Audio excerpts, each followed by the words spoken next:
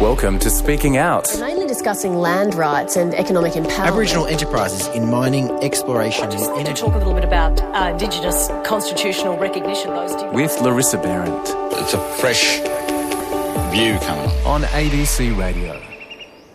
Yeah, I guess my hope is that the dictionary and the grammar, the language knowledge book, becomes a foundation for a sustained community language revitalisation effort, where eventually we're looking at a situation where our language is once again spoken on a daily basis in a very kind of conversational context, that it is utilised in the revival of other traditional practices.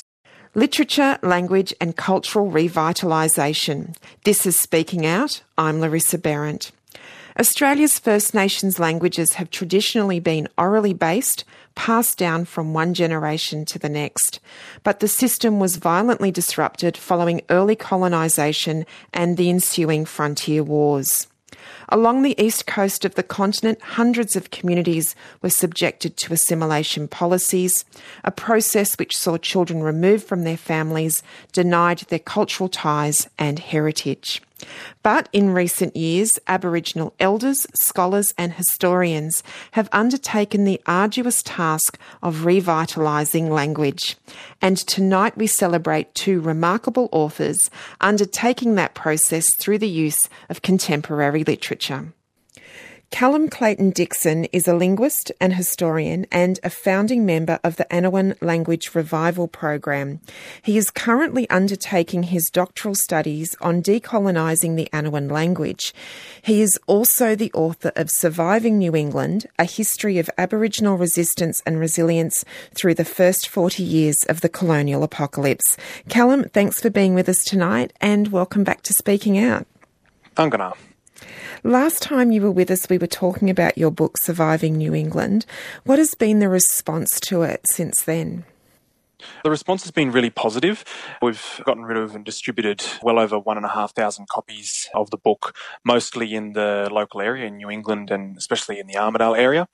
And we've had a lot of positive feedback from members of the local community, both Aboriginal and non-Aboriginal, about the book and, I guess, opening people's eyes as to what the nature of relations between Aboriginal people and the squattocracy and the colonists during those early decades of the colonial occupation here on the tableland, the nature of frontier conflict, what happened in terms of the decline in numbers of the Aboriginal population and what caused that, all those sorts of things. And I think it's working towards opening up another conversation about where we go from here in terms of potentially frontier war memorials and conversations hopefully about access to country that's been locked up by pastoralism for decades and decades, if not well over a century, things like that, and even conversations about reparations.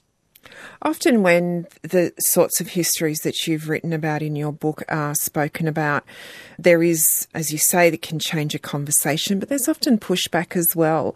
Is there a growing acceptance of the history in the local area that you've seen, or has there also been a little bit of resistance to the stories that you're trying to tell? I actually haven't come across any sort of negative comments, at least not that I've been told of or heard in person or anything like that. But that's not to say that there isn't negative things being said behind closed doors.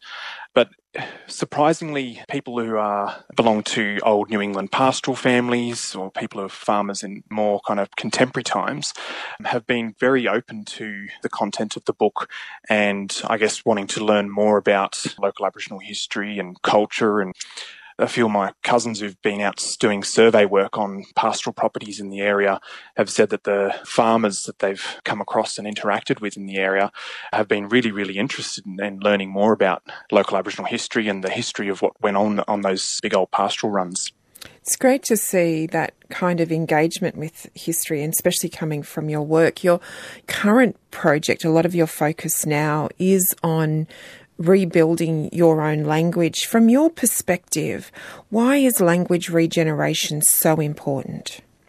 Well, I think I started out thinking about language revitalisation as a bit of a kind of like a portal or a window into the revitalisation of other aspects of culture and traditional practice. Like, it's not just about the language and the words itself, it's about how that gives us a window into traditional Aboriginal worldviews and principles and practices, and how it can be re-embedded and reintegrated into other practices that are being revived on our country here, such as song and dance, weaving, carving, any of those sorts of things. So it's not just something that exists in isolation. It's kind of like a glue or a web that can connect with and help connect with these other aspects of culture and traditional practice that are being revived as well.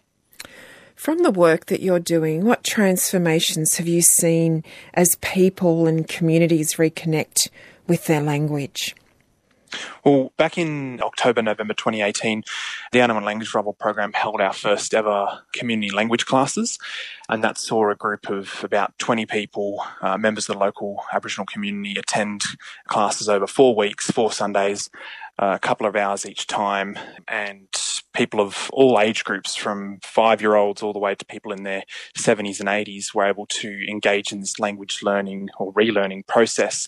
And it was really amazing because after just 2 or 3 classes, we had some of the kids who were, I think, only about 8, and there was 2. There's one girl, one boy, one who was 8 and one was 11, get up and teach the first week's worth of content to people who were coming in a bit later on along the track. And that included teaching their great uncle and things like that, and watching that kind of process of young people taking on language relearning in a really, really prideful way, and in a way that they were willing to step up and be a part of that process in a really, really involved, active way. Listening to you speak about that experience, it's really clear why the process of language regeneration is important to a community. But what drew you to the project of rebuilding the dictionary? I guess what drew me to language revitalisation in the first place was, I think, when I used to attend rallies in Brisbane, and a couple of my mates would get up and introduce themselves in Gamilaroi. And I thought, I want to be able to do that one day. And I think that was one of the early kind of things that set me on a path to becoming really interested and involved in language. And then I think it was back in 2014 that I ordered from IATSIS one of the only surviving audio recordings of our language. And that, I think, began my journey into archival language reclamation and utilising records in the Colonial Archive that had been made by linguists and anthropologists and squatters who had remembered words when they were growing up on stations back in the 1840s and 1850s here in New England, and utilising those records to breathe new life into a language that had been dormant from the 1950s or prior. So tell us about the process then that you're going through in terms of trying to collate all of the material for a dictionary. It seems like an overwhelming process to go through. So what are the steps? How do you actually approach something so large? Well, I guess the first stage was to track down all of the available archival records, including both published and unpublished source materials, such as the field notes of R.H. Matthews or the field notes of anthropologist A.R. Radcliffe Brown, and then pulling all of those materials together that have been collected from places like IATSIS, the National Library of Australia, University of Sydney Archives, the Archives and Library here at the University of New England, and other sorts of repositories around New South Wales and the ACT. And then pulling all of those records together, transcribing them all into Word documents, and then compiling all of those into a kind of lexical database. And then from there, working on trying to analyse and get the most out of the orthographies, the spelling systems utilised by each of the recorders, because there's only 2 or 3 of the recorders, such as a German linguist, Gerhard Laves in 1929, who recorded some Minervan language, A.R. Radcliffe Brown, and Christopher Court in 1963, and then Bill Hodnott, who recorded a few Minervan words in the 60s as well. They were the only ones who actually used the International Phonetic Alphabet or a variation of it to record the language, whereas R.H. Matthews, F.J. Buchanan, who grew up on Rimbanda Station and picked up language there, people like them and William Gardner and others all use completely different ways of representing the sounds of our language. So it's really become a matter of trying to figure out exactly what types of sounds they were using. And so that's involved a process and continues to involve a process of looking at the work of other linguists who've worked on neighbouring languages or other New South Wales Aboriginal languages to see what they've said about, when R.H. Matthews uses this particular letter or this particular pair of letters, then he's trying to represent this particular sound there. So it's quite a detective kind of game or detective kind of work involved in trying to really get the most out of and most accurately reclaim the words out of the archive in the most accurate way possible, so we're not butchering the unique sounds of our language.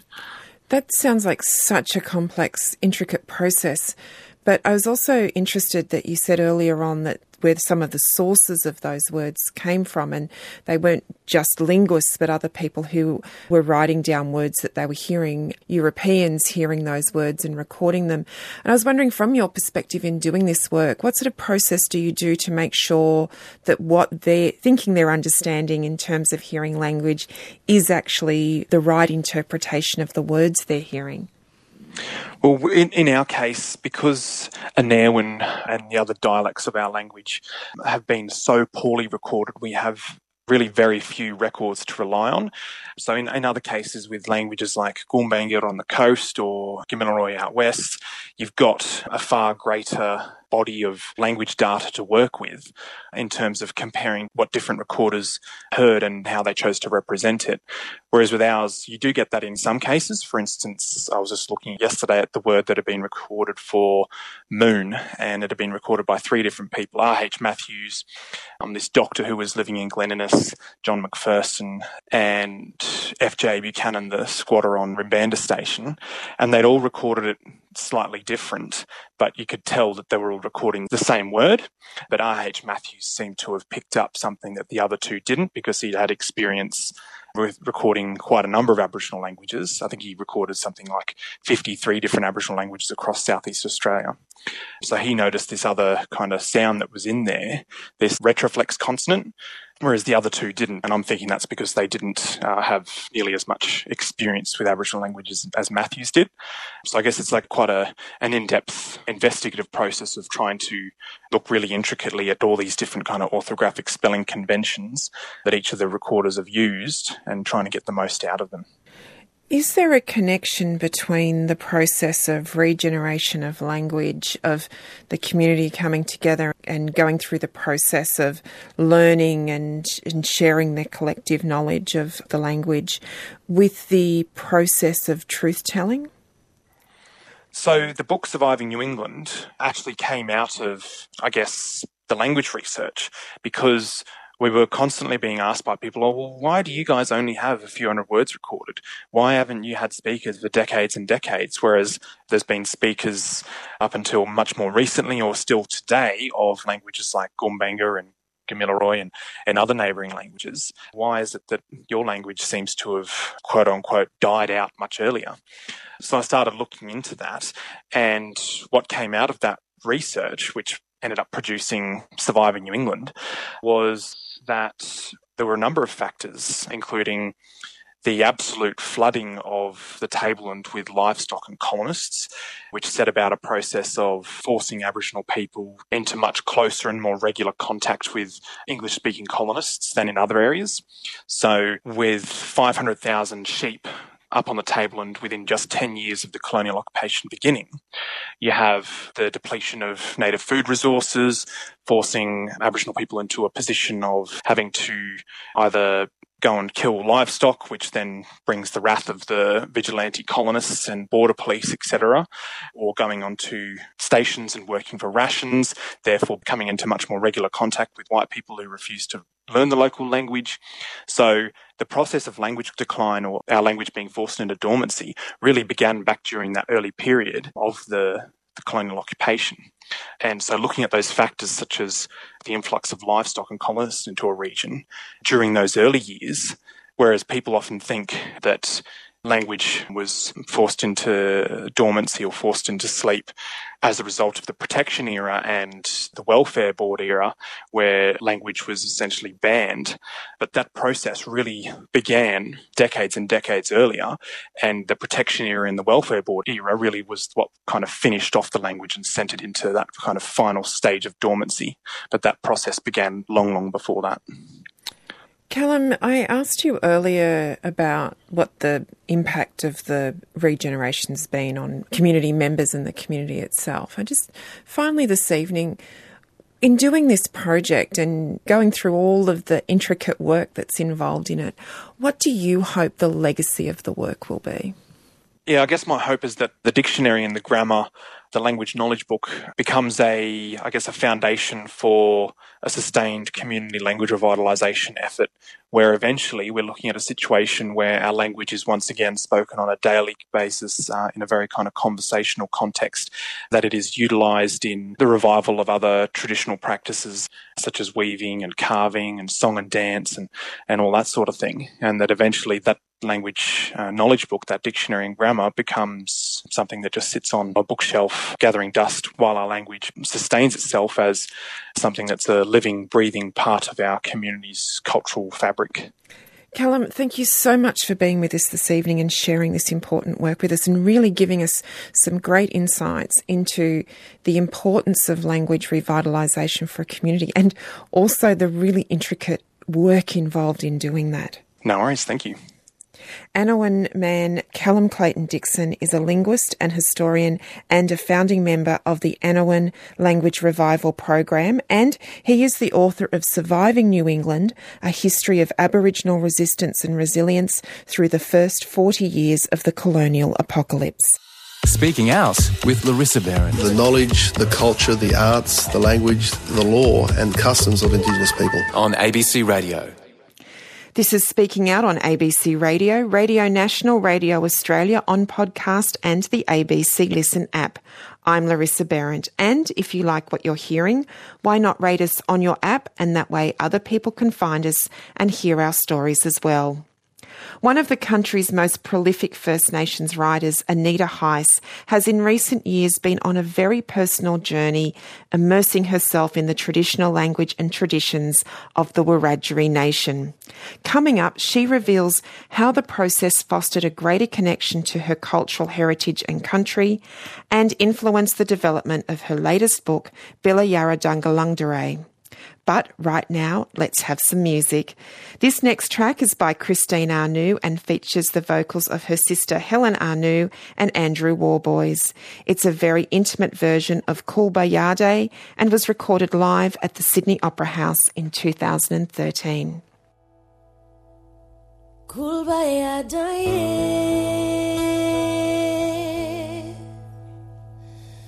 Kulbayadaye.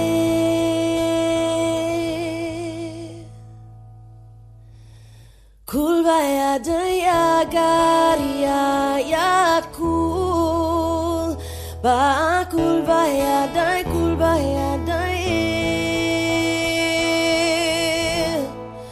kulbayadai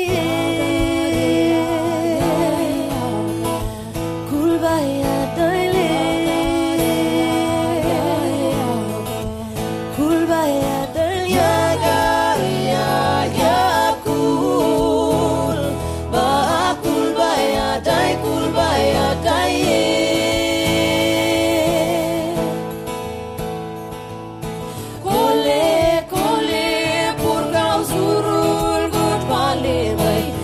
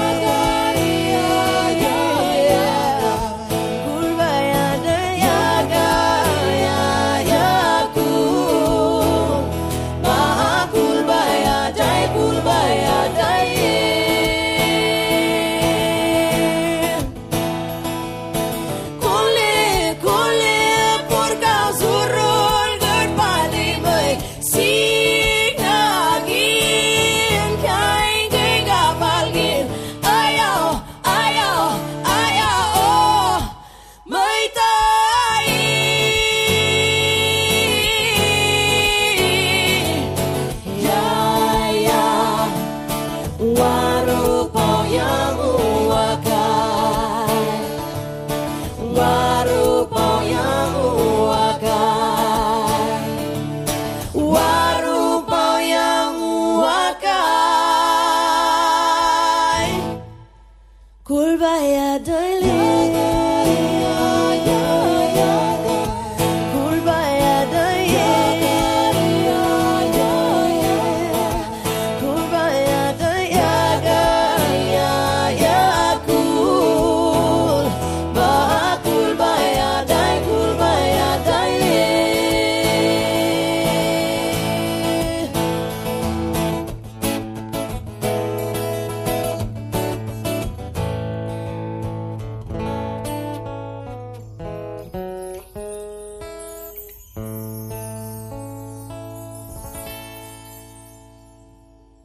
That was Christine Anu with the track Kulbayade, featuring the vocals of Helen Anu and Andrew Warboys. This is Speaking Out That's the key to it all, keeping connected to country. on ABC Radio.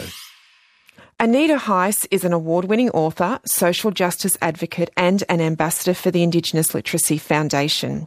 Her books include fiction and non-fiction titles including Barbed Wire and Cherry Blossoms, Titters, Am I Black Enough for You, I'm Not Racist But, and Growing Up Aboriginal.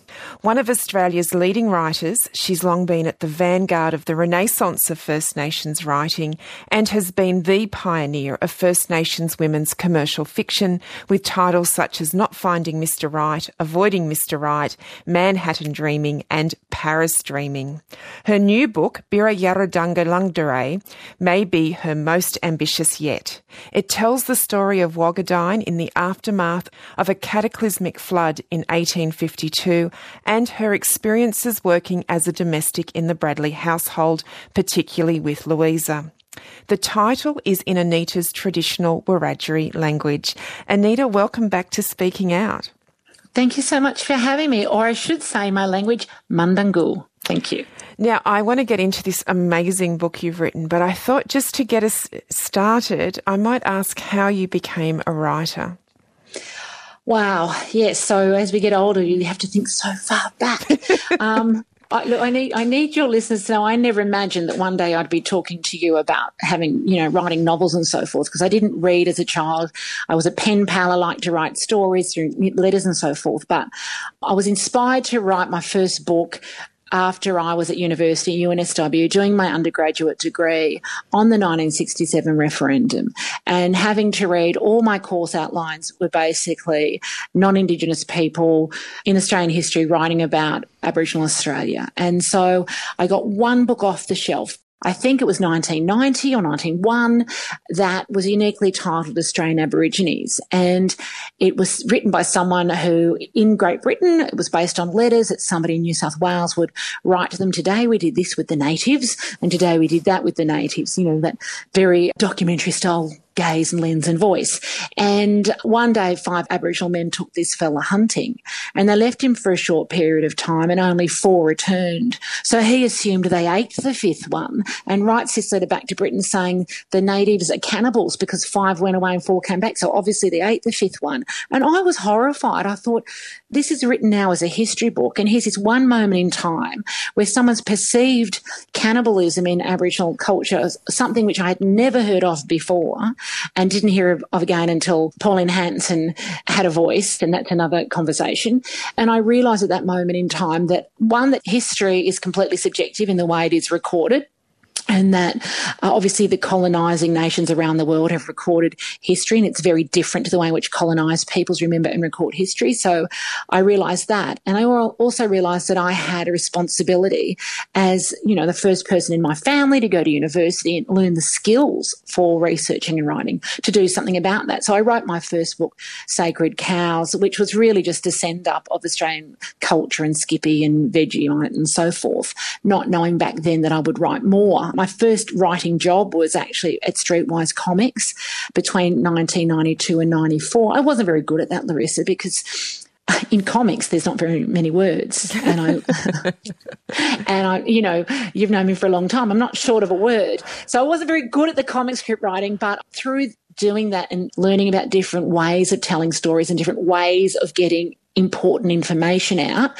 So those comics were for young Aboriginal and Torres Strait Islander people with low literacy skills to teach them about opportunities through education and training, but also their legal rights and so forth in ways that they might not pick up a brochure or a book or even a phone book, but they'll read a comic. So I guess that's, how I started.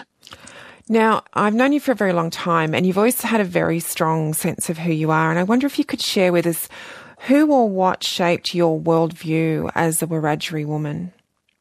I have to say, hands down, it's, from childhood till today, it's obviously my mum with the support of my father, because interestingly, people would say, strangers even would say, how can you be an Aborigine if your father's Austrian?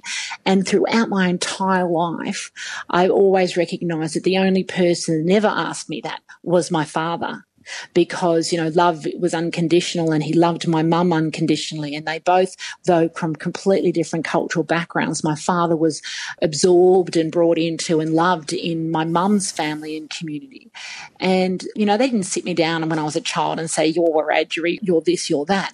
They were there, though, to pick up the pieces when I suffered racism and explained to me, I was 5, Mum said I was brown because I'd been kissed by the sun. But when I was old enough to understand, it was always about them saying, be strong and proud of who you are, and always backed me up with whatever I needed to do. And they both had incredibly strong work ethics coming from poor families and very strong family values. And those strong family values are very much Wiradjuri values as well. So I'd have to say that they created the person that I am today. Now, you mentioned earlier that you didn't start out thinking you'd become a writer, but of course you have, and a very prolific one. Along the way, who have been your influences, or what have been your influences as a writer? I love this question, and it's really interesting because when I'm at festivals, I'm on panels with people that rattle off all these names of people I've never heard of, international writers who I'm sure are brilliant, and I always come back to the same people. It's the late Oodgeroo Noonuccal. Your listeners will know that she was Kath Walker until she changed her name in 1988 as a protest against the bicentenary, and she also wrote published the first collection of poetry by an Aboriginal person in 1964 with We Are Going. And in that collection are a number of poems that still speak to me, including the Charter for Aboriginal Rights, which is as relevant today as it was back then, and the call for a charter. The late Aunty Ruby Langford-Ginniby, I spent a lot of time with her, very strong Bundjalung woman who published her first book at the age of 50, Don't Take Your Love to Town, came out in 1988, the same year as Sally Morgan's My Place, though both received in very different ways. Both those women pushed the boundaries in terms of publishing in this country at a time where Aboriginal women weren't seen. We didn't have voices like we have today. And Aunty Ruby said to her editor at the time, do not gubberise my text. And what she meant was, do not sanitise my voice. I want my stories told my way. And so they both influenced me greatly. I got to meet Oodgeroo as well, the late Oodgeroo as well. And then in contemporary times, when people say to me, like, what do you recommend? I still go back to books that were published quite a while ago. I go back to Melissa Lukashenko's entire body of work. And although she won the Miles Franklin for Too Much Lip, I still talk about her novel Too Flash, which is a coming of age story for young girls that I read at 38 and wished I had at 15. Alexis Wright's body of work. I always remember also Rosie Scott, the late Rosie Scott, for her, not only her novels, but her non-fiction, because she was a mentor of mine. So she influenced me greatly as well. Your new book is stunning. I have to say I've read it twice, and I think it's really you at the height of your storytelling powers. Bila Yara Dangalangdare is a fascinating story that's steeped in history. What drew you to the story? Yeah, so the story, interesting. So in 2017, it was the 165th anniversary of the Great Flood of Gundagai, which is known as one of Australia's largest, most devastating natural disasters. Most definitely the largest devastating flood at a time when a third of the town drowned over 3 days, which is quite extraordinary. And the town was about 250 population. And when I learned this story and the story of Yardi and Jackie, who were two Wiradjuri men who went out on canoes with Long Jimmy and Tommy Davis, but Yardi and Jackie both saved lives during those 3 days of raging torrential rains and floods and so forth. And when I learned this story, I thought to myself, how is it that all Australians do not know this story? This is something the world should know. And literally 6 months later, I started going to Charles Sturt University in Wagga Wagga and learning my Wiradjuri language with Uncle Stan Grant and all of his proteges. And then I realised that, I needed to write something about the flood because these heroes needed to be in our nation's literary landscape.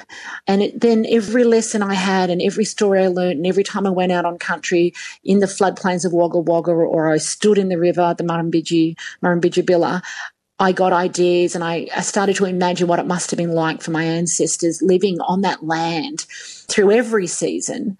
And I also wanted at the same time to tell a story about what it was like for women in particular, both Aboriginal and non-Aboriginal women living on the land in Wiradjuri country in the mid-1800s. One of the things that comes through really strongly in your book is that sense of landscape. And when you listen to how you sort of almost sung that up by standing there, it's really easy to understand why it's so strong in the book. What other research did you undertake to pull it together? I went back to Wagga, I guess over 2 years. I was in Wagga 8 or 9 times. I went to Gundagai a number of times as well. I spent time in the Gundagai Library, the museum. I walked the streets of Gundagai and along the river, which is dry in many parts. There's a lot of monuments to our heroes now, and I spent time in the museum there and reading a whole lot of material that had been documented around the flood in particular in newspaper articles and so forth. I had Miriam Crane, who manages the Cootamundra Gundagai Tourism Office there, read drafts. She is the font of knowledge in terms of history there. And I had Annie Sony Piper, who's like our matriarch in Brungle, read the material around Brungle and so forth as well. I spent time in Wagga Library, who were just extraordinary in terms of offering assistance for, material that's already been documented. Through my language lessons, we spent a lot of the class, lessons happen in the classroom, but they happen, by the river. They happen down in the floodplains. We go and look at sites. We look at scar trees. So I heard stories of significant places. Not everything ends up in the novel because not everything's for the public domain, as you would know.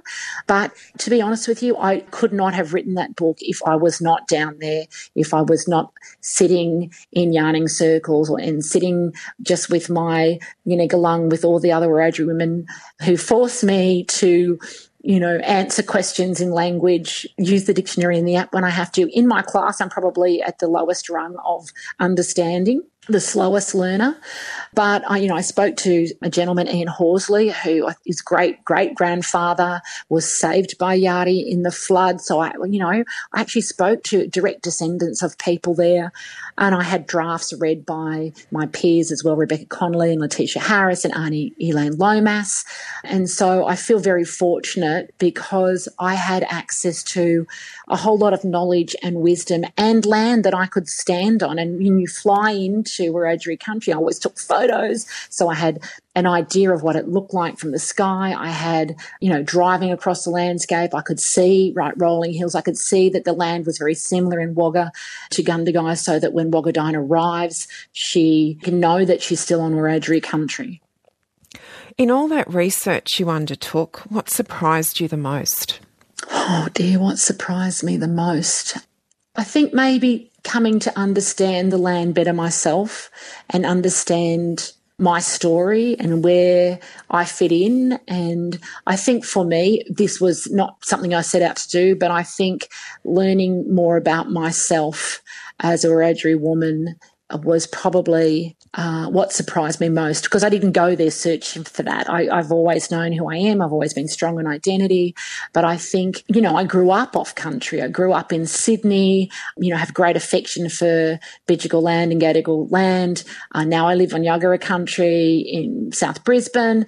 But I think what surprised me most was how I was impacted emotionally and spiritually by everything I read and everything I saw and everything I come to understand about the history of that area and the resilience of our people. You know, I know we're resilient. You know, I learnt so much just reading, growing up Aboriginal in Australia, reading all the submissions that came into that. And it's almost devastating to say that we have to become resilient at a very young age. But I think I saw a different level of that, you know, and that's how I created such amazing characters like Wagadine and her mother, Yarramilin. Yeah, actually, I have to say the word resilience came to mind a lot when I was reading the book, and it sometimes can feel a little overused, but I just feel like the story really explains by showing how people respond to when the worst things happen to them, that's actually such a strong trait.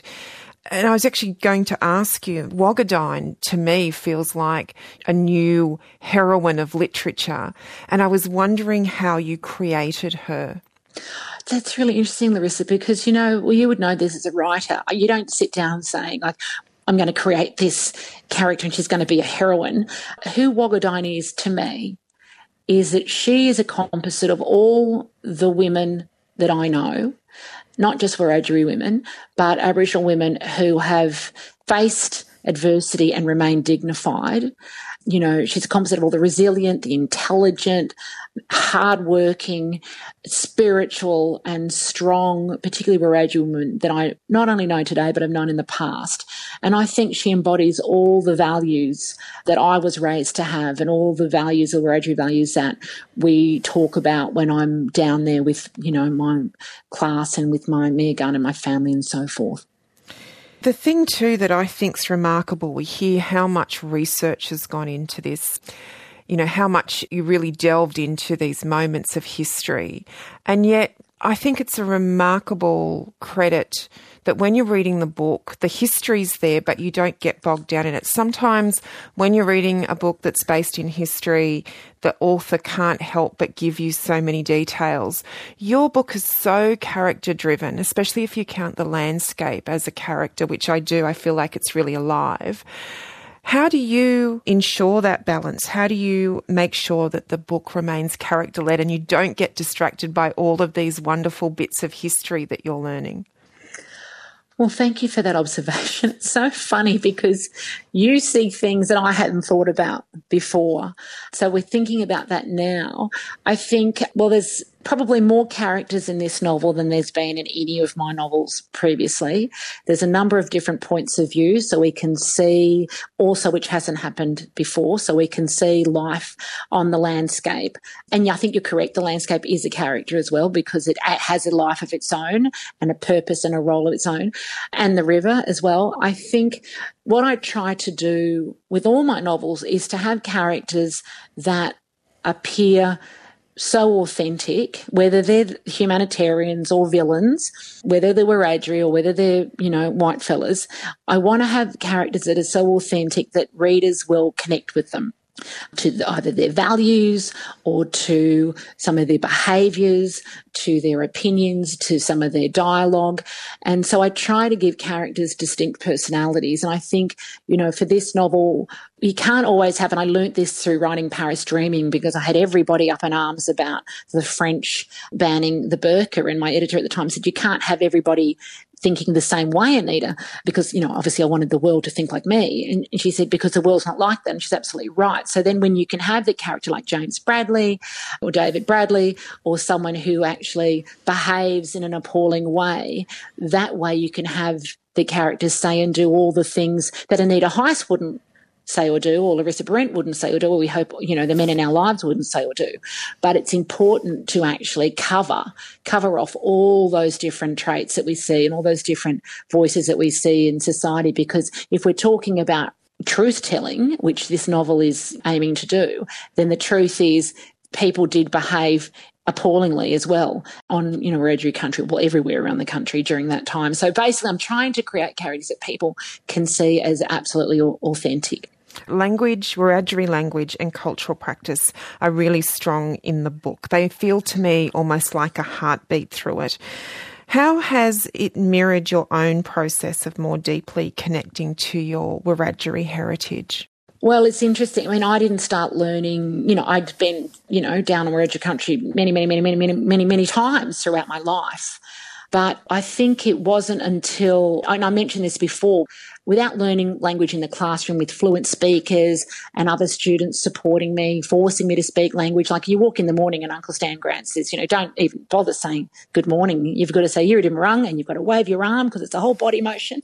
And it's embarrassing when you're first learning because you don't want to say it wrong. So, but without being there and without understanding, learning how that language was recorded, how it came about and the work that was done by him, Dr. John Rudder, there's zero way that I could have written that book. I wouldn't have attempted it. I wouldn't have had the ideas. Standing in the river, feeling the water on my flesh, having my feet on the floor of the river, feeling the pull of the current, connecting with myself and my spirit, and being able to do that enabled me to write from my heart and write honestly, from my experiences. And I was always conscious that being able to write what I felt through my Wiradjuri lens. So everything I saw, I thought it was my Wiradjuri way of thinking, and language, I always saw it as an act of sovereignty. And there's an incredible power in that. And I feel like there's many moments in that novel where Wogadine is doing things that I imagine that I would do, that I would have done. And I think at moments her and I are one and the same. What are you hoping that your readers will take away from this book? Because there are a lot of themes in there. I think whether I'm writing historical fiction for young people, like The Diary of Mary Talents or Our Race for Reconciliation, or writing for older people, I do it because I believe that when we understand our past, we better understand our present. And I think Australia is still coming to terms with the realities of Aboriginal experiences throughout this country, throughout history, and how that plays out for us today. The way that we grieve for being off country, the issues around having pride and identity when you may not know where your family is from because you were forced off traditional lands, or you were removed and disconnected through acts of policies of protection and acts of policies of assimilation, or you may be the product of an act of violence in history at the hands of white settlers. And I think that's important for people to understand that, Aboriginal people have diverse histories, some of them incredibly painful. I hope that readers take away a greater respect for the role our people have played in working the land, a greater understanding of what country means to us. And although we've been forced to become resilient over decades of facing adversity, that we are still incredibly proud. I hope that the story might contribute to the conversation around the lack of statues that recognise our warriors and leaders. And when I say our warriors, I mean Yari and Jackie are Australian heroes. Yes, they were Wiradjuri, but they saved Australian lives. They should not just be thought of as, heroes of Aboriginal people. They should be heroes of all Australians.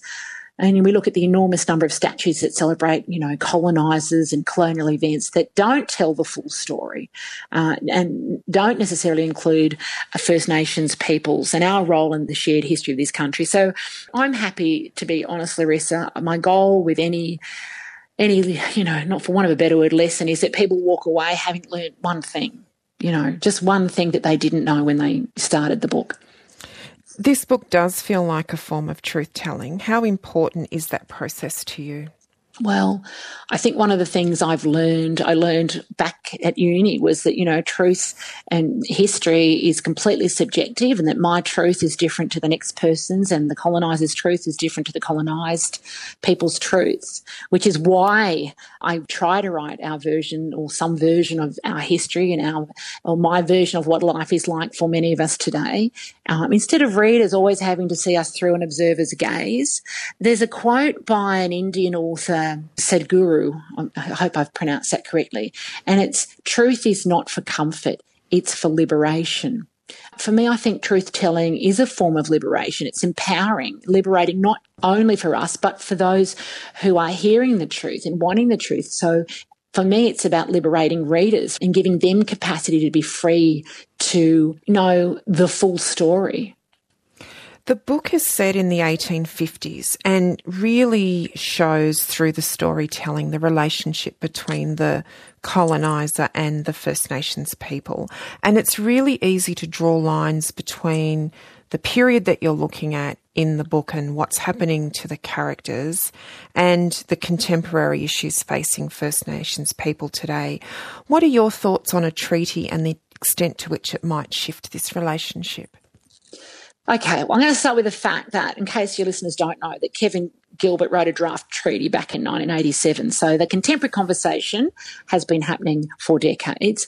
Obviously, more recently, we've had the Uluru Statement from the Heart, which called for a First Nations voice to Parliament enshrined in the Constitution, and a Makarrata Commission, which would, involve a process of, making treaties, resolving conflict and so forth. And now I wasn't at the dialogues that led to the Uluru Statement, and I know there are many people who do not agree with the process, but for my part, I trust those with the legal expertise that they know what they're doing, and I support the statement and a treaty and its requests. And I think my novel highlights that some of the conversations we're having today around rights to land, around rights to freedom, around rights to have a say in our affairs, around sovereignty and so forth, those conversations have been happening for a long time. So I hope that readers then come to understand that we are also exhausted by these conversations, but clearly, if we look at these conversations have been happening since the novel is set in the 1850s and they're happening now, that we're not giving up.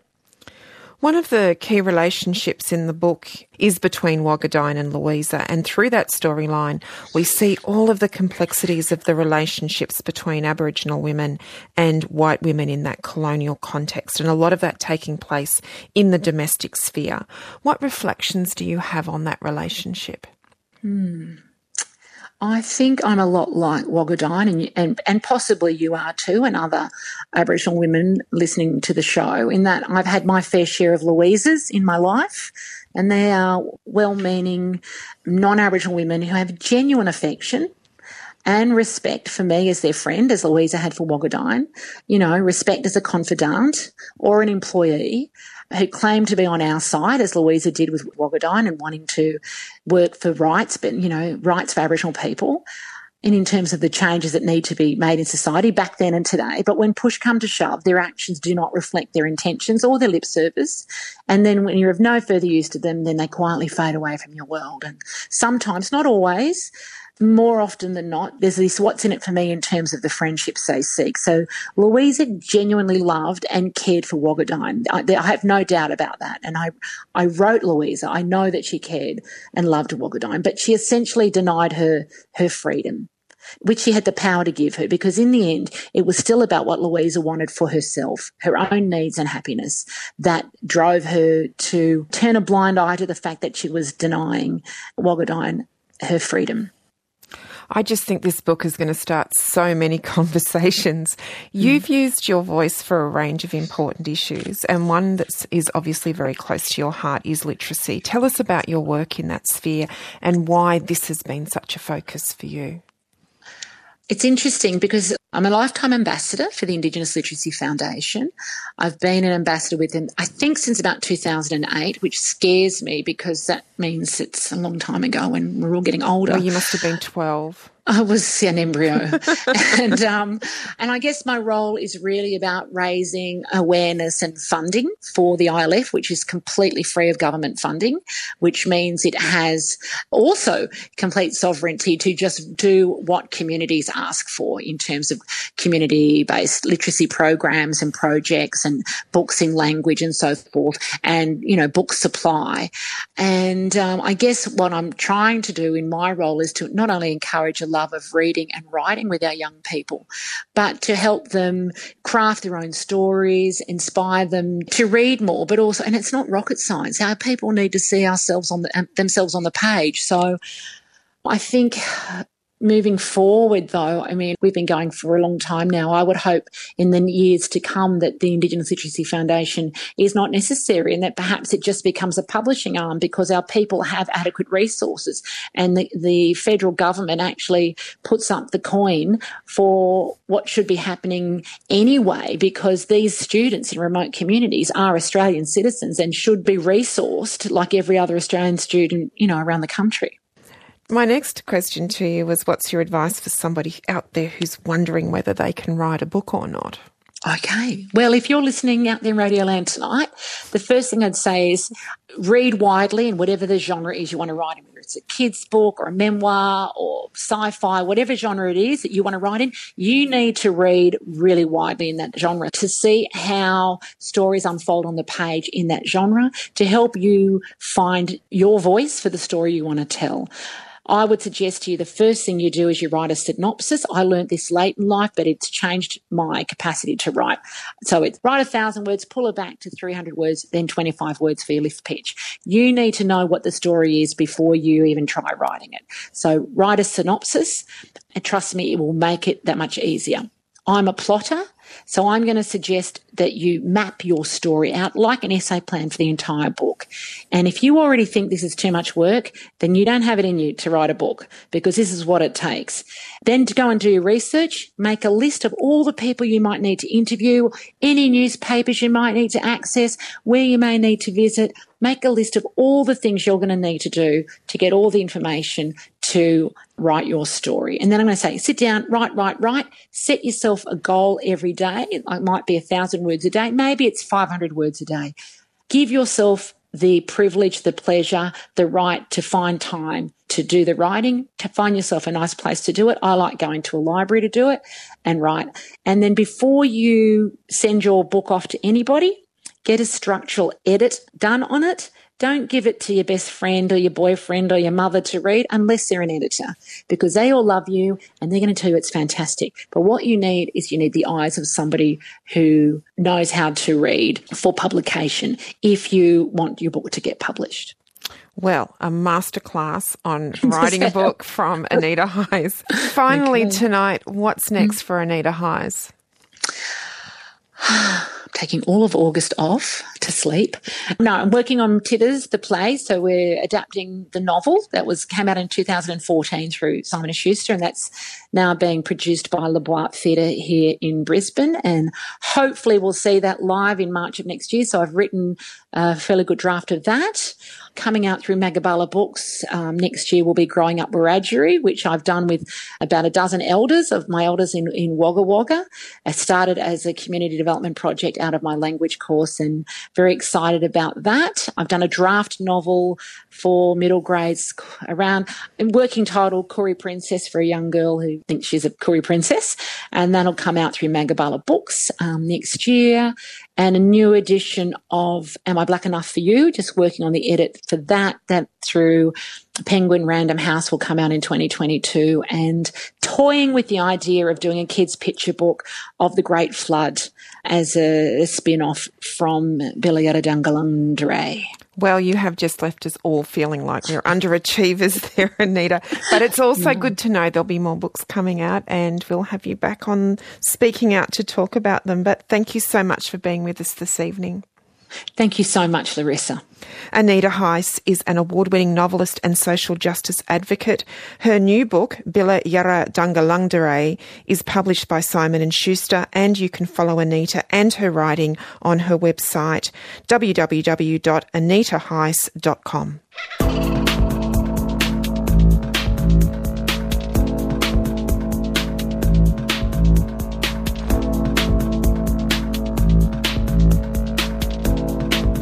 That's the show for this week. Speaking Out is on Facebook, and you can email the program speakingout@abc.net.au. We would love to hear from you.